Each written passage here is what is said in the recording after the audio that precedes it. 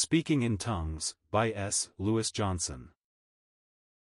Through the gracious permission of Dr. John Walvoord, editor, Bibliotheca Sacra, we are able to make available to our readers this article by Dr. Lewis Johnston, Dallas Assembly, which appeared first in that periodical. The article presents the problem relative to speaking in tongues and indicates a proper biblical approach.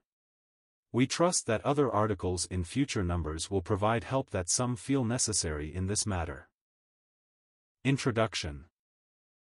Speaking in tongues is a phenomenon that appeared sporadically in the apostolic age. There are at least 3 references to it in the book of the Acts of the Apostles.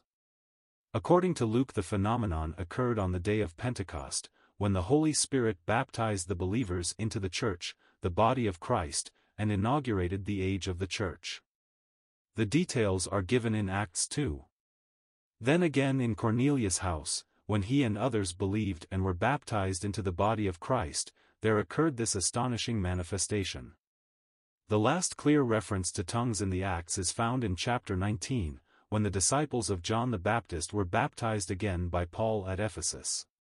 They responded by speaking in tongues and prophesying. The only other certain references to tongues occur in the first epistle to the Corinthians, chapters 12 through 14. In these chapters the manifestation is defined as a spiritual gift, and instruction is given the Corinthians regarding the nature, the purpose, and the regulation of the gift in the local church meetings. It is evident that the gift was exercised not only in Corinth, but also by the apostle himself in his ministry.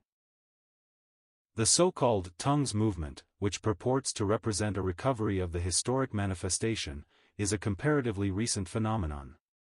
It has been associated generally with small denominations of a so-called Pentecostal character, among whom there are, no doubt, many genuine, if misguided, Christians. In recent months the movement has taken a new turn.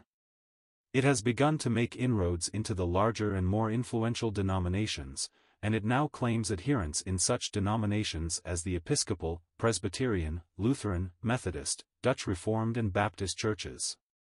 Clergy, as well as laity, are speaking of a new dimension in life, a definite enrichment in spiritual life, or an added and rewarding method by which to praise and pray. It has been claimed that, when the experience of speaking in tongues comes, people begin tithing almost automatically, they begin reading the Bible with new understanding, they have more love and charity, heavy drinkers stop drinking. In days of decaying faith and spiritual unrest there often intrudes a predisposition to superstition and to miracle working. This is reflected in the New Testament, and particularly in Acts, in individuals such as Simon Magus and Elymas the sorcerer. There also comes with general spiritual deadness a desire on the part of some for reality in the spiritual life. No doubt this accounts for the interest of many in the tongues movement today. Genuine Christians might well rejoice in the evidence of interest in the things that concern our Lord and Savior Jesus Christ, although we cannot accept some of the evidences of concern as biblically correct. Experiences must always come under the judgment of the Word of God, and that which is not in harmony with the Bible must be renounced and abandoned. A well-known Bible teacher said many years ago that there could be no authentic experience of the Holy Spirit which was not wedded to the words of the Bible. And with this surely we must concur. The questions that concern students of the Word in connection with speaking in tongues are these: 1. What is the nature of the gift of speaking in tongues? 2. What is the purpose of the gift? 3. What is the validity of speaking in tongues today?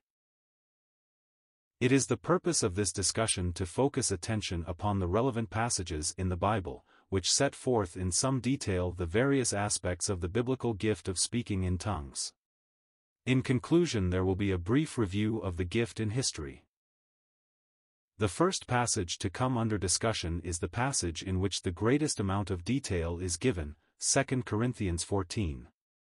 There will follow a treatment of the 13th chapter of 1 Corinthians, and a consideration of the light that comes from the Acts.